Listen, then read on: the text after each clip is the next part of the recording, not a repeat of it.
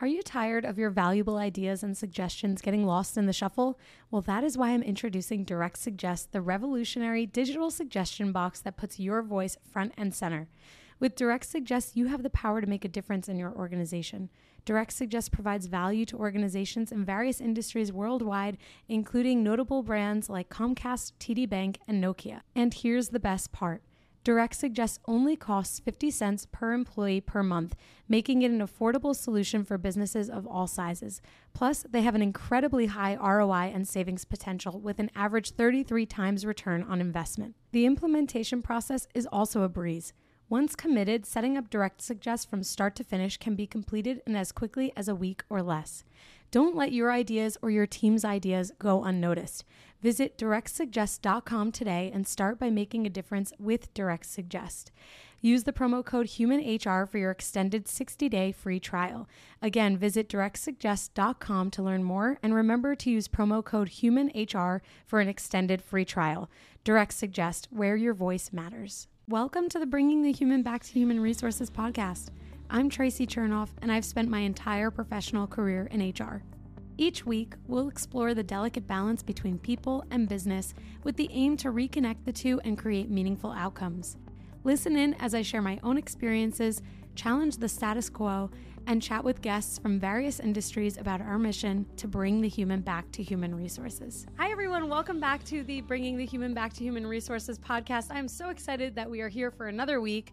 And this episode and this guest are two incredible, people topics that are going to help us kind of break down how leadership and coaching and all of this kind of comes together and really break through leadership. So Mike Goldman is going to be the guy that takes us through all of this, and you're going to hear all of the enthusiasm and passion that he has for this subject.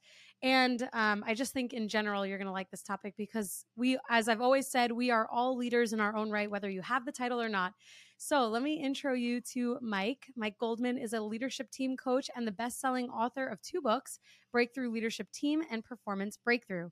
He speaks internationally to groups of business leaders such as the Young Presidents Organization and the Entrepreneurs Organization. During his 30-plus year coaching and consulting career, he has worked with clients including Disney, Verizon, Chanel, and Polo Ralph Lauren. His insights have been featured in Forbes, Fast Company, and Chief Executive Magazine, and he is widely regarded by CEOs as the expert on building great leadership teams. As both coach and speaker, Mike is on a mission to help CEOs grow their business and have more impact while creating a more engaging, fulfilling environment for their team using his breakthrough leadership team approach. Mike is a lifelong learner. In fact, if he ever goes more than 90 minutes without recommending a book, he often tells his clients that they should dial 911 because there might be a serious issue. And finally, just so everyone knows what to do right after hearing Mike's intro here, it's that he started his own podcast just a little while ago called The Better Leadership Team Show. So make sure that at the end of this podcast, or even now, if you have your phone out, that you subscribe to Mike's podcast, because I haven't listened yet because I just learned that he started this podcast, but I'm really excited to listen and I'm sure it's going to be amazing. So Mike, welcome to the podcast. Thank you so much for being here. Tracy, thank you for having me. Of course. Well, I love personally this story and this anecdote that, you're a lifelong learner and that if you've gone more than 90 minutes without recommending a book for someone to read or for your clients to read, that they should immediately call the authorities. So tell me, where did this lifelong learning passion start? It's funny. When I was in school many, many, many, many, many years ago, I was there to have fun. I did well in school, but I'd cram for tests at the very end. So I didn't really care much about learning. It was only after I graduated that, to me, learning became so important, and started reading a little bit more after I graduated. But when I was for half my career in management consulting, and frankly, it was important to learn stuff, but it's in the last half of my career, the last 18 years or so that I've been an entrepreneur, that I've realized if I don't keep learning, I'm not able to continue to add value for my clients in the way I know I can add value and need to add value.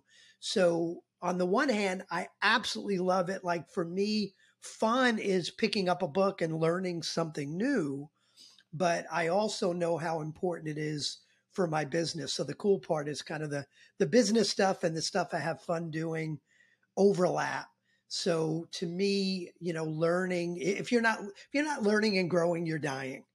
And I Yes. try and impart that same wisdom to my leadership teams as well, but it's just so important to me.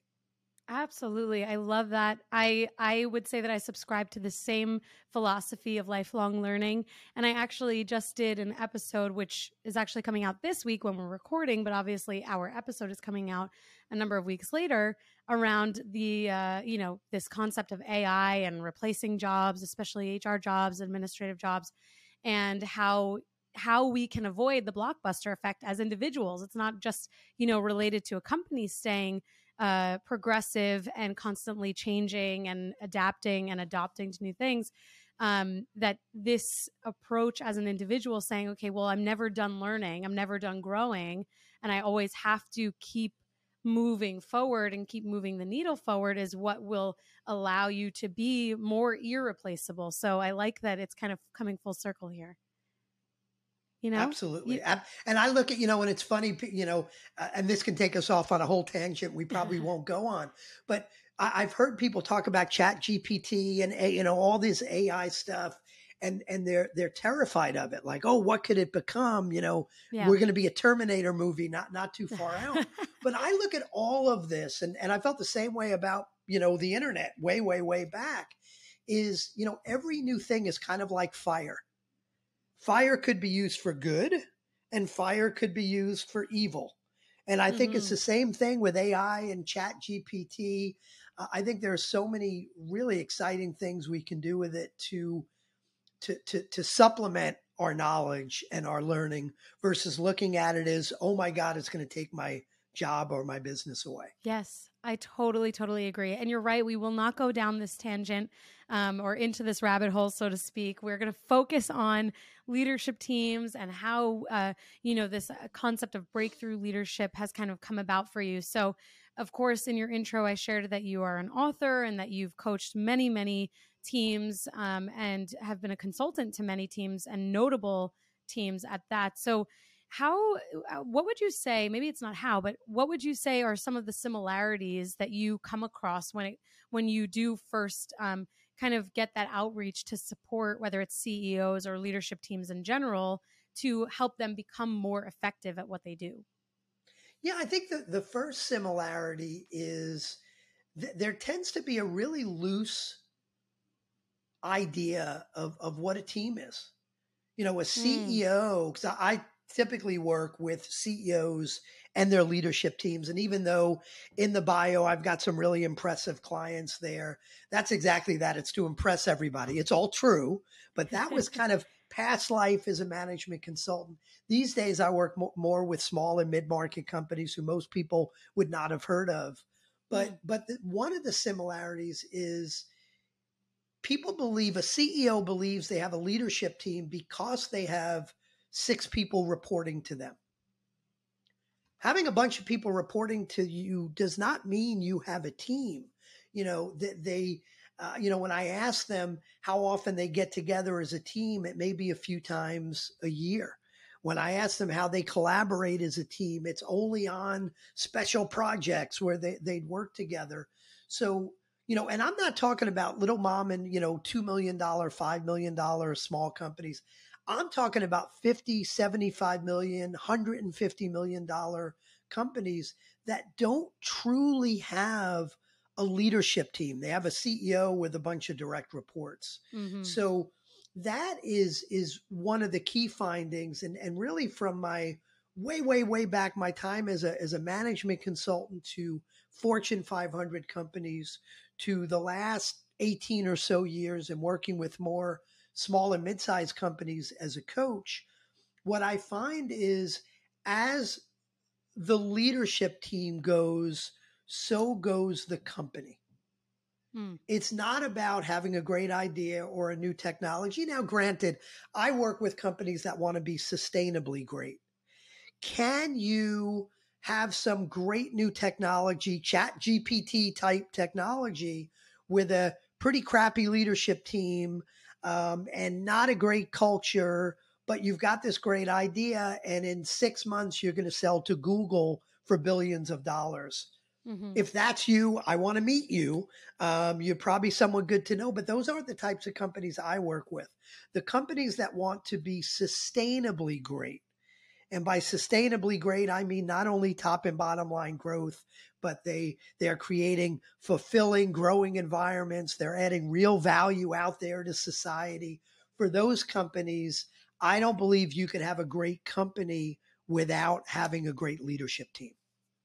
I totally agree. And as you were sharing this, I kind of had a feeling as to where you were going with that statement. And so I started to think about my next question for you, which is usually how my brain works. It's like, stay in the present, Tracy, stay in the present. But I just can't, because I'm excited about this next question, which is, do you believe that CEOs are single handedly responsible for creating a culture like that and creating opportunities that you've just described, as far as being sustainably great, having this, flourishing environment where people can grow in this great culture? Does it start with them? It absolutely starts with them. If you ask me, do they own it?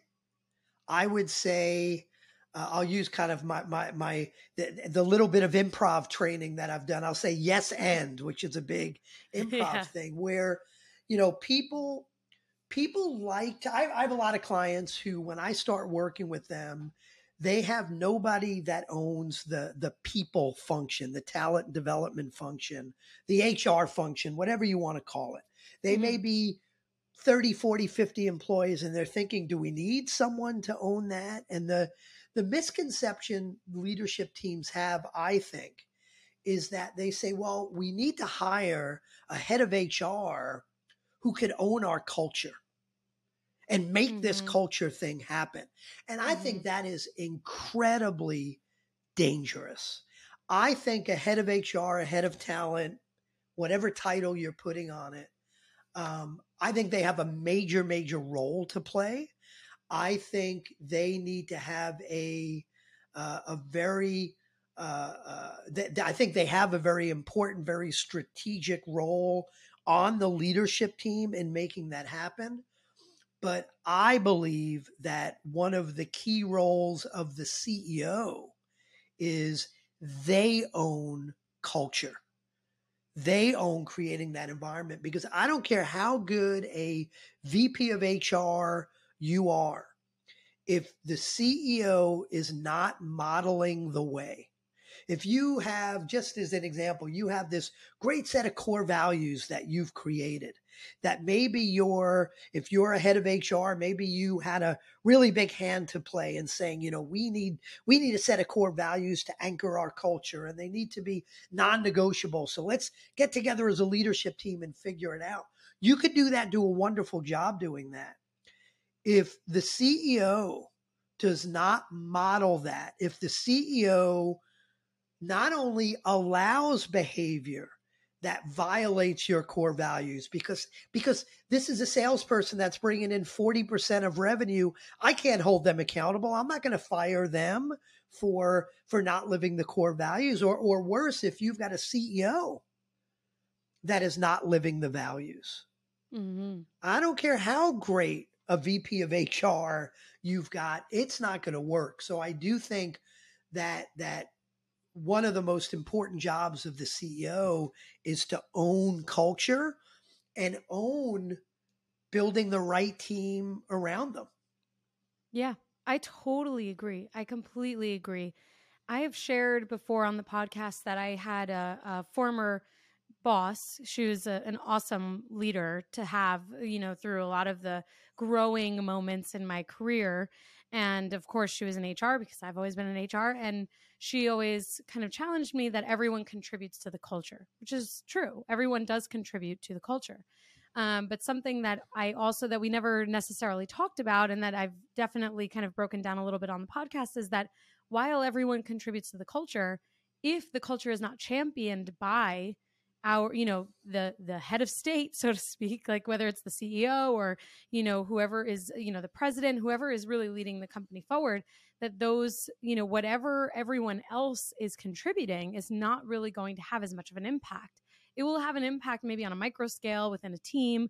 But top down, there's so much importance and so much impact when someone is owning or understanding their impact, and whether or not they understand that. And so, of course, I've seen CEOs throughout my experience who do an amazing job of really representing what everyone else is looking to drive, and is, kind of where all of that starts. And then I've seen CEOs who don't really understand that they do have such an impact. Like, while everyone else might really care about the culture or the way that the teams feel, so to speak, there are moments where CEOs are not necessarily saying, well, I have to practice what I preach, or I have to also kind of lead the way. And when you were talking before about, this understanding of CEOs and direct reports, and that it's, it's more than that. It's not just about who's reporting into you and what titles they hold. I was thinking about how there are breakdowns sometimes within leadership teams as far as how they promote and own the feeling and the culture within the organization. So let's say, for example, a CEO is, maybe like on the line of like, they get it. They know that they own the culture. They own everything that happens within their business, but maybe they are not seeing the full breadth of their impact, and their leadership team follows in suit. Would you say that there's, or maybe it's not, maybe the question isn't would you agree with this, but rather what happens if there is this, the team wants a culture that's like X, but the leadership team between, that first line of leadership and the CEO are not necessarily even practicing that or modeling that? What happens? Yeah, it's a great question. I believe culture cascades down through an organization. I don't believe it's a grassroots thing. It cascades down. If you are proactively defining what you want your culture to look like, feel like, it's going to cascade down. And what I mean by that specifically is we already talked about the fact that it's got to start with the CEO. Yeah. But I also believe that the culture of the company is a reflection, sometimes a blurry reflection, but a reflection of the leadership team culture. And real quick story. So I had a client I went into about 5 years ago, big leadership team of about, it was 9 people. And I walked into the room, and I do these 2-day quarterly planning sessions with my leadership teams. And I walked into the room, and all they were doing was complaining about morale out there. We do all these great things for our employees, and yet they're so, ungrateful. And this one left, and this one's complaining. And so I had a sense what the issue was, and my hunch was right. So I said, let's do something. I said, let's do a quick, what's called an employee net promoter score within this room. And if your listeners don't know what a net promoter score is, it's a system actually with a very simple question, which is, on a scale of 0 to 10, how likely are you to refer this company to someone you know? And you could ask that of your clients. You could ask that to your employees. So I had them do a secret ballot of how likely are you to refer working here to someone you know? Now, these are the 9 most important leaders of the company. And their average score, now a net promoter score there's a calculation behind it, but I'm going to simplify it for now and just talk about average. Their average score was a 5 out of 10. Oof. Now, I looked at this team and I said, I am not going to spend 1 second helping you solve the problem out there until we solve the problem in here. The culture, for good or bad, emanates from the leadership team. It's modeled starts from the owner, CEO, president, whatever the title is. But I have never seen in my now 35 plus year career, I have never seen a culture get better or more empowering, whatever positive word you want to put on it. I've never seen a culture improve as you cascade down through the organization. If a culture on a leadership team, and we could talk if you want specifically about how I would define what culture is, but if the culture on your leadership team is mediocre, it's going to be really bad by the time you get down to the more junior levels. If the culture on the leadership team is great, if you're not careful, it may get mediocre as you go down, but it's only going to get worse and not better. And if you proactively do a great job, and here's where the HR function comes in big time, because a big part of HR's job is to make sure you're taking that great culture from the leadership team and saying, what do we need to do to cascade it down? If you do a great job of cascading it down, maybe if your culture is a 9 out of 10 on the leadership team, you do a great job of cascading down. Maybe it becomes an 8 out of 10 down at the lowest levels. If you do a crappy job of cascading it down, maybe it's a 6 or a 7. But if it's a 5 out of 10 at a leadership team, you're probably a 1 out of 10 by the time you go down. So that's another example of, as the leadership team goes, so goes the company. I think it starts from the leadership team. That is such a compelling, not only story, but example, because, as I shared what my former leader shared, it does challenge that notion that everyone contributes to the culture. Obviously, everyone does, because we all contribute. But when we forget about contribution and we think about ownership and where it starts, it's really a very good point that you make, that if the leadership team has has a breakdown, has a tension or friction point, and they don't have good morale, how on earth could the other teams or their teams, as it cascades, have a good experience and have a good culture? And it's really, I want to come back to this original point that you made, that it's not a grassroots effort, because if we even think about, driving culture at a grassroots level, it feels heavy. It should feel very taxing to think about how you have to interact with 100, or depending on the size of the company, 100, 500, 50 employees to drive culture, rather than starting at the top with the people who are making the most decisions, influencing the most direction, probably speaking with the most employees day to day.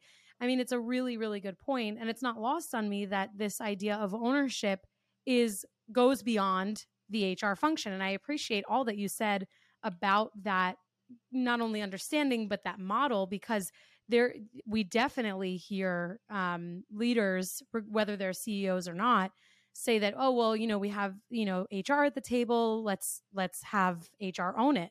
But the problem there is that it also then feels like a grassroots effort, because then you have one person in the HR seat trying to figure out how to drive culture, when the problem could be that there is poor morale within the leadership team, or a lack of ownership in terms of how that culture and that focus is modeled. So it's a really interesting and really good point, I think. Yeah, and I think it minimizes the importance of culture, the strategic importance of culture, to say, oh, that's just an HR thing.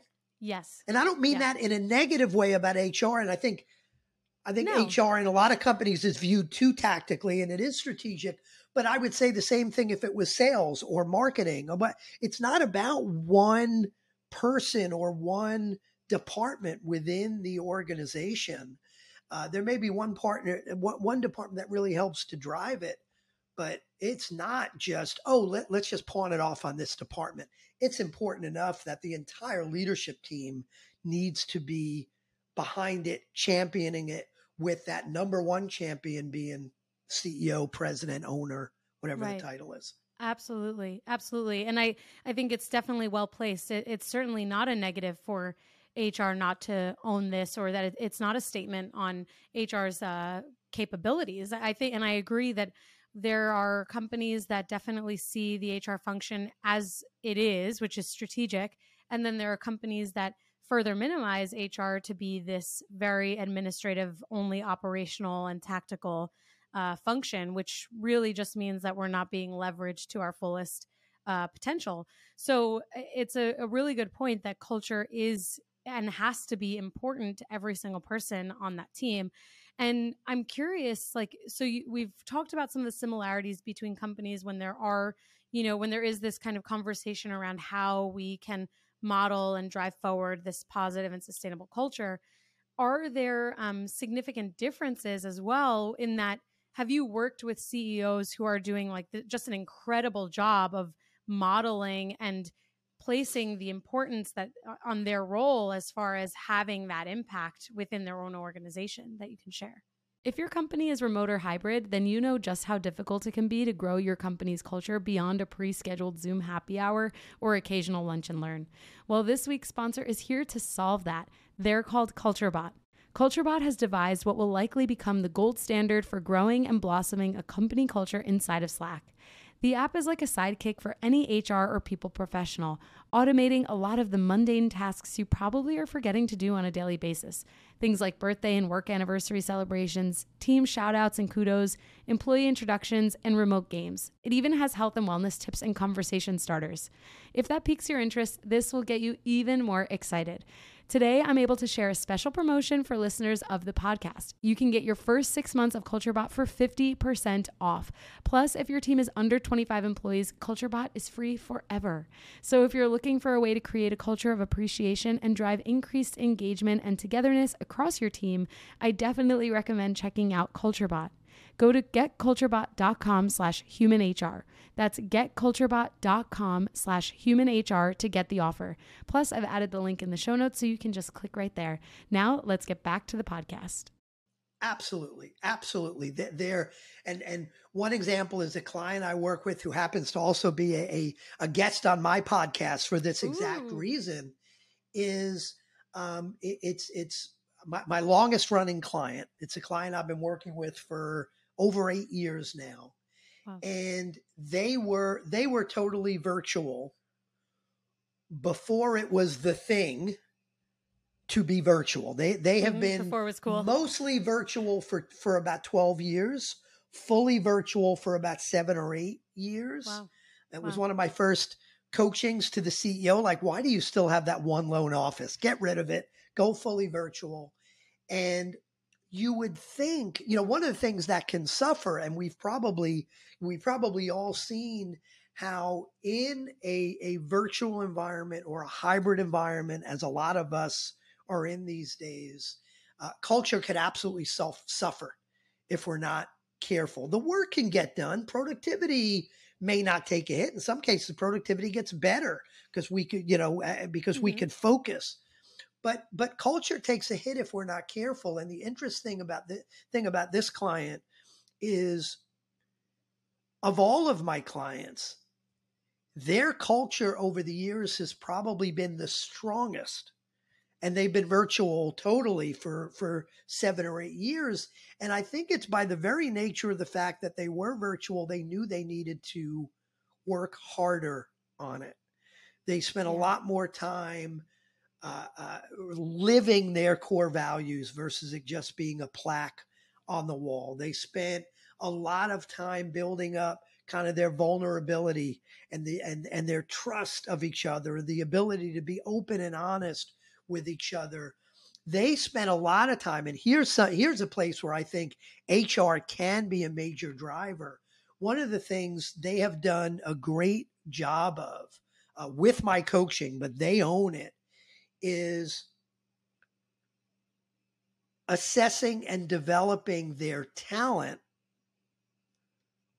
over time, with not just developing how could we be more productive, but assessing and developing their talent as it relates to whether people are a fit with their core values and what kind of coaching they need on their core values. What I mean by that is, so there's a tool that I've developed that helps my clients every quarter assess who is performing at an A level, B level, C level, and what I call a toxic C level. And it's based on productivity. It's based on living the core values or fit within the culture.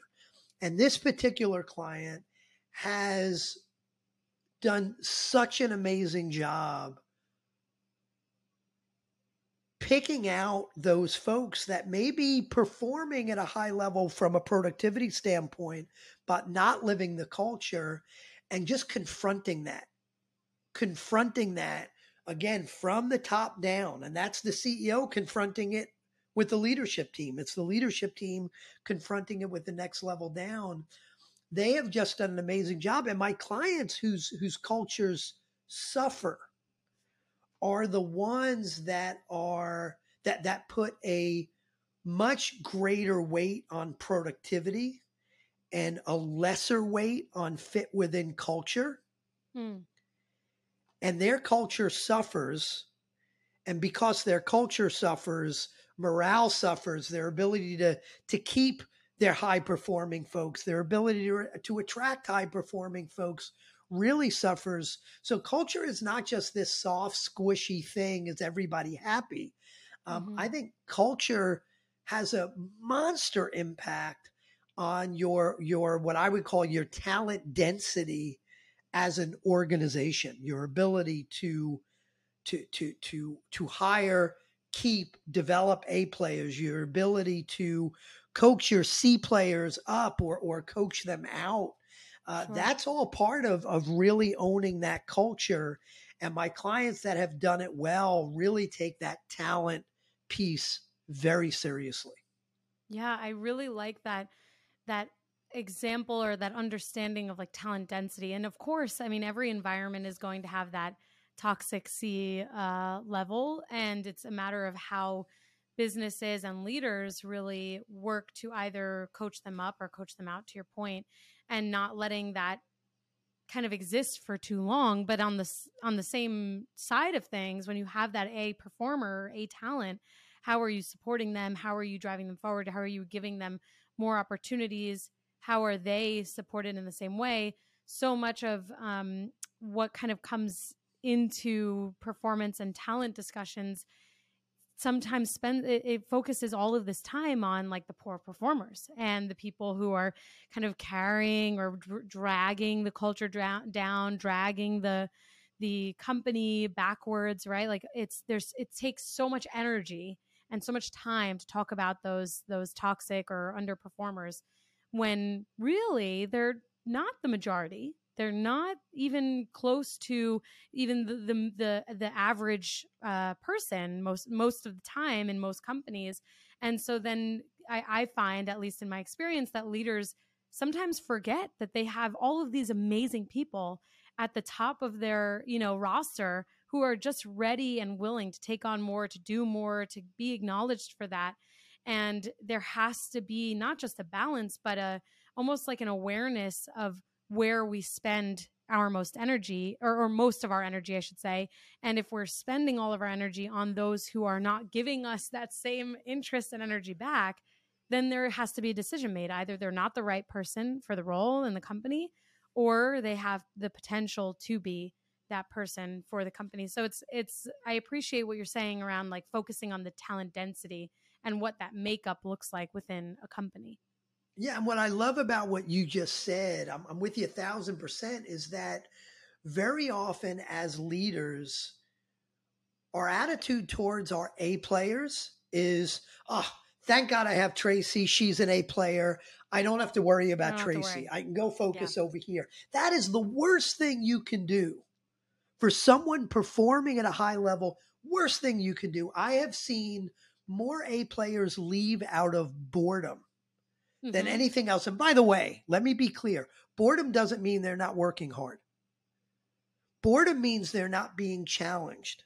I can remember Right. years ago, I had a CFO I was working with, and this is tough. This is in my book. And my CFO read the book and realized I was talking Uh about him. And I was like, oh, and he's like, oh. oh, I Crap. thought you had a good career here. And I was like, oh, no. Oh crap.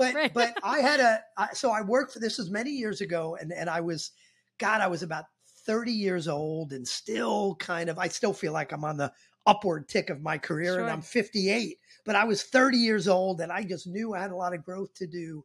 And he sat me down and gave me the annual performance review. And I kid you not, this was the annual performance review.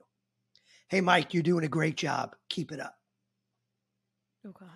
That was the moment I decided I was not going to last long at that Yeah. company. Yeah.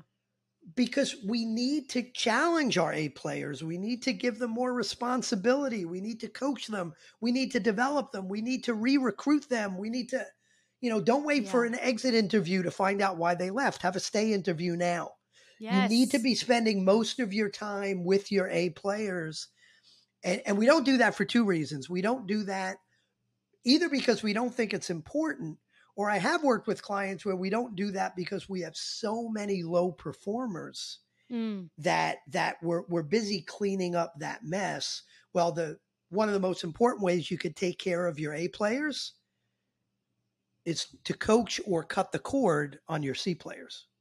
Oh, absolutely. Because they're the A players are the ones who are feeling the burden of the C players the most. I mean, they're the ones who are picking up the slack, doing the work that they're not doing, cleaning up the messes that the leader is not necessarily, or the leader above the A player is not necessarily seeing. It's 100% true. I mean, those A players are really the ones who are again, like driving the organization forward, and same with B players. I mean, for sure, they have that potential too, but the A players are the ones who are taking so much pride in their work that they're not going to let a C player, kind of tarnish that, whatever that is for them. And so they're taking on that much more work. And it's really a good point about how, and I love that you shared your own story and that your former CFO read that in your book, because it probably was a huge learning moment for them. And really the takeaway that I have from that story is that there are, most of the time, I'm going to go ahead and say that the majority of the time, the A players are not given that type of attention because of what, those two things that you mentioned. Either they don't think it's important, or because there's just this kind of air about, oh, well, they're going to be able to maintain and manage where they are, and I'm spending all of this time trying to figure out these C players. And this is also where HR departments have to really be able to support other leaders in the businesses. We can't make it a taxing and lengthy process to move through someone who is not contributing the way they should be to an organization. Now, of course, the larger the business, the more risk averse they are, typically, in my experience. And so there are more, hoops to jump through. But HR teams have to be the advocates, not only for those A players, but also the leaders who are also burdened by these, C-level players. So, for those listening, that is a huge way for us to influence moving this needle forward in a way that doesn't feel so taxing. Like, we have to make documentation quick, we have to support leaders in this, and we have to be able to have the process in place where it doesn't take 6 months for someone to either be managed out or managed to their fullest potential. And leaders, regardless of whether they're in HR or not, also have to place that same importance of in terms of the timing in their approach in managing these C-level players too, because if they don't manage them quickly enough, then that is again where we see the top talent taking the hit and suffering the most. And so I really, just kind of come back to this original point around boredom does not equal lack of productivity. It's really true. I'm sure there are many listeners, including myself, thinking about, how there have been times in our careers where we were super productive, but we weren't being challenged, and we were just waiting and asking for that next or newest challenge, while our leaders are spending so much time focusing on those who are barely being productive. So I appreciate you sharing that boredom does not necessarily mean that someone is quiet quitting or not doing the work that they need to do. It's that they have to have something that is giving them more. And then I think I just want to close by asking, do you feel that there is a maybe it's like a disproportionate amount of work that's placed on A players when they are given new challenges? And is there a way to mitigate that so that they're not also overworked while they're, they are challenged but not overworked, and the leader understands how the work needs to be distributed, because I think that's important too. Yeah, I think they are overburdened, and what happens is, for some folks, what that means is they go from performing at A level to performing at a B level, Right. either because they're overburdened or because they're looking at around at all these underperformers that are either very low in productivity or not living the culture the way they've been told is required. And they start saying, why am I working so hard? If all these Mm, people are, half-assing it and they've still got a right. job, why am I working so hard?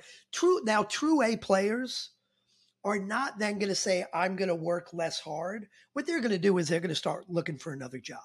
Yeah. And I think one interesting way to deal with that is, and I think this could, for a lot of companies, could be a major change to the way we think about HR. In fact, and this may be sacrilegious to your show, so you may yell at me when I say this. Feel free. I like being yelled at. Is I don't think we should call it HR anymore. I think human resources, it kind of leads us down the road of the 1970s, 1980s kind of way of thinking, where it's like, well, yeah, we've got our employee handbooks and we've got our benefits package, and Yeah. it's the tactical view of HR. And, even to the point of, how do you measure success of HR? Well, it's, how long did it take for you to hire someone? What's that cycle to hire someone? I mean, and that's not, yeah, that's important. But I think what that results in is HR not playing the strategic role they should. It results in HR, to your point of not making it so hard to cut the cord on an Mm-hmm. underperformer. HR kind of views their job as to protect the organization, Mm. kind of the same way legal views their job as Mm-hmm. to protect the organization. And of course, it's every leader's job to protect the organization. But I want to advocate to HR's job, major job, being about talent development, being about improving talent density. And I actually calculate talent density as percent of A players minus percent of C players. And so you could score anywhere from negative 100% to positive 100%. Mm. I think if we looked at HR's job and even change the title to be VP of talent management, talent development, call it what you want. But if we Mm. viewed HR's job is about improving talent density, then all of a sudden, instead of HR saying we've got to protect the company and, we need to see someone needs 3 write-ups, and then they need to go on a PIP, and then they need to do this. And maybe a year and a half after they're underperforming, we can coach them out of the organization, Mm. or my job is just to hire people as quickly as I can. So I'm getting everybody off my back because I've got too many outstanding job recs out there. We've got hires. No, your job is to make sure we are maximizing our percent of A players within the organization, minimizing our percent of C players within the organization. We've got a process of coaching and development in place to coach our B players to become A players. I think that's the way HR, if that's what we're still going to call it, that's the Mm-hmm. way HR, I think, should view their role. I'm not sure there's anything more strategic than improving the talent within the organization, improving the talent from the people you hire to the people you're coaching out of the organization to coaching and developing the people you've got. For sure. I don't think it's sacrilegious at all. And while you enjoy being yelled at, I'm not going to yell at you, because I think Damn. there's so much I think there's so much of that I agree with. And I'm really at like this 99% mark, and there's that 1% that I'll mention. So 99%, yes, I agree. That is the role of HR. There's that, understanding that we are the ones who have to guide the organization in how we assess talent, how talent is structured, what we prioritize, what we care about, what we don't prioritize, what makes a toxic or C player, what makes an A player. Like all of that has to live with HR and fundamentally, because otherwise you have, head of sales or head of whatever teams, right? They have their own beliefs and assessment, but that doesn't then you're assessing people on two totally different scales. And that's really where the importance of HR being that calibrator and that objective line comes in. So I completely agree with that. I think there are just, the nature of business.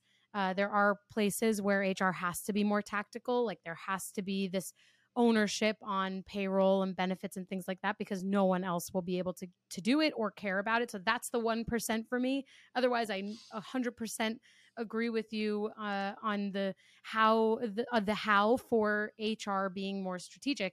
And it's funny because I will probably never change the title of my podcast. It's bringing the human back to human resources. But I agree. I think human resources is this vague, strange title that no one really can understand. Like my very first episode, I joked that my grandmother, who's going to be 98 this year, still has no idea what I do. And by the way, I spoke with her yesterday and she still has no idea what I do. So, well, in her day it was probably called personnel. So you just tell her you work in personnel. Right. In her day, there might not have even been anyone managing that at all. That's true. But it's true. It was personnel, and then it moved to human resources, and now we're seeing people operations. There is nothing that I hate more than seeing HR and operations as the same title for a department. Because certainly there are people in HR or talent or people, whatever, who do the operational stuff, but not the department is not an operational department. Like so often I hear, oh, well, HR and this other team are cost centers. I mean, do we really have to go back to how when you focus on people and you drive people and their career development and their satisfaction in the company, how that drives profit? Do we really have to come back to this? Like, that's always what I think, because if businesses see HR as a cost center, then we're already, the writing is in the sand. We've already lost, the first battle, because we have to see that it's more than this tactical thing that costs money, and more of the thing or the system and function that can drive profits. Because the better talent we have, the more satisfied they are, the more challenged they are, the better they're going to do. I mean, to me, it feels really innate and intrinsic, but sometimes I feel like I'm talking to a wall when it's the same companies that say people are our greatest asset, but HR is a cost center. Wait a minute. Wait a second. I know a little bit about finance, and those two things don't seem to go together. Yeah, it's so funny. That's a really good point. It is always those companies. It's so true. I mean, I realize that we are coming up on our time here, but I've had such a blast speaking with you about this topic, and I've gotten in so many good giggles throughout our last 45 minutes. But I kind of just want to wrap us up here and ask you a super, super open-ended, vague question. You could take it wherever you want, which is, today, if someone is listening to this episode and they're like, wow, I'm really inspired by what Mike has shared, and I want to be the CEO or the leader one day that drives and models culture, what do they have to start with? What can they start doing today, even if they're not in that role, to be able to get to that place where they are this pinnacle of, driving talent density and culture? Yeah, I think it all really starts with self-leadership, no matter where you are, right? In my last book, which is called Breakthrough Leadership Team, I talk about these 6 pillars of creating a great leadership team. And the first pillar is self-leadership. And that, I don't care whether you're the CEO or you're an accounts payable clerk or a new HR rep just hired out of school or whatever it is, it's got to start with you managing your own focus, right? Because if, we can't always change the situation we're in, but we could always change how we focus on it. So it's got to start with you managing your own focus. It's got to start with you. I call it focus, fire, and coachability. So it's focus. The fire is how do you keep that fire burning in your belly? So and it's part of the reason why we started off this podcast. And we'll go in a big circle to why learning is so important to me. Learning keeps that fire going in my belly to always realize there's a lot more that I don't know than I know. And it keeps the fire burning and that motivation to do more and be more. And then the last thing I'd say is, we talk a lot, and especially in an HR type discussion, I'm sure you've had whole episodes about coaching and what it means to coach people. But we don't talk a lot about what it takes to be coachable ourselves. And again, I don't care if you're the CEO or you're a brand new, HR rep. The most important thing you can be is coachable, is realizing you don't know everything, asking for feedback, saying thank you, whether you agree with that feedback or not, just thanking someone for being open and honest for you and giving you feedback. So I think it all really starts with self-leadership. I love it. Thank you so much, Mike. I mean, I feel like I'm walking into today feeling super inspired and motivated to think about my role so differently, but also feeling totally validated in the way that I already see my role in career. So I'm sure that the listeners are feeling the same way. And I really and sincerely hope that those who are not in HR who listen are walking away thinking, wow, I have to own this too. I'm listening to this podcast because I want to know how to own it better. So I really appreciate your leadership on this and all of your expertise. Thank you so much for joining the podcast. Again, for everyone, before I let Mike tell you where you can find him, and you'll see all of that in the show notes, remember to subscribe to his podcast, which is called The Better Leadership Team Show, and I will link it also in the show notes. So, Mike, where can others connect with you and read your books? Yeah, number one, you mentioned is the Better Leadership Team Show. Number two, Breakthrough Leadership Team, whether you are already a leader, CEO on the leadership team, or you aspire to be one day, Breakthrough Leadership Team is a great place to go.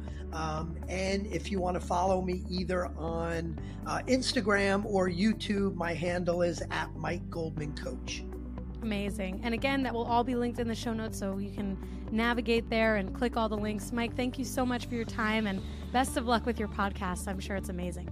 Thank you, Tracy. Hey, just before you go, don't forget to subscribe to this show so that you are the first to hear when an episode drops each week. And maybe leave a 5-star review and a comment about how much you loved this episode. Plus, if you have someone in mind who would really enjoy this episode, make sure you share it with them. Thank you so much for tuning in, and I will see you next week.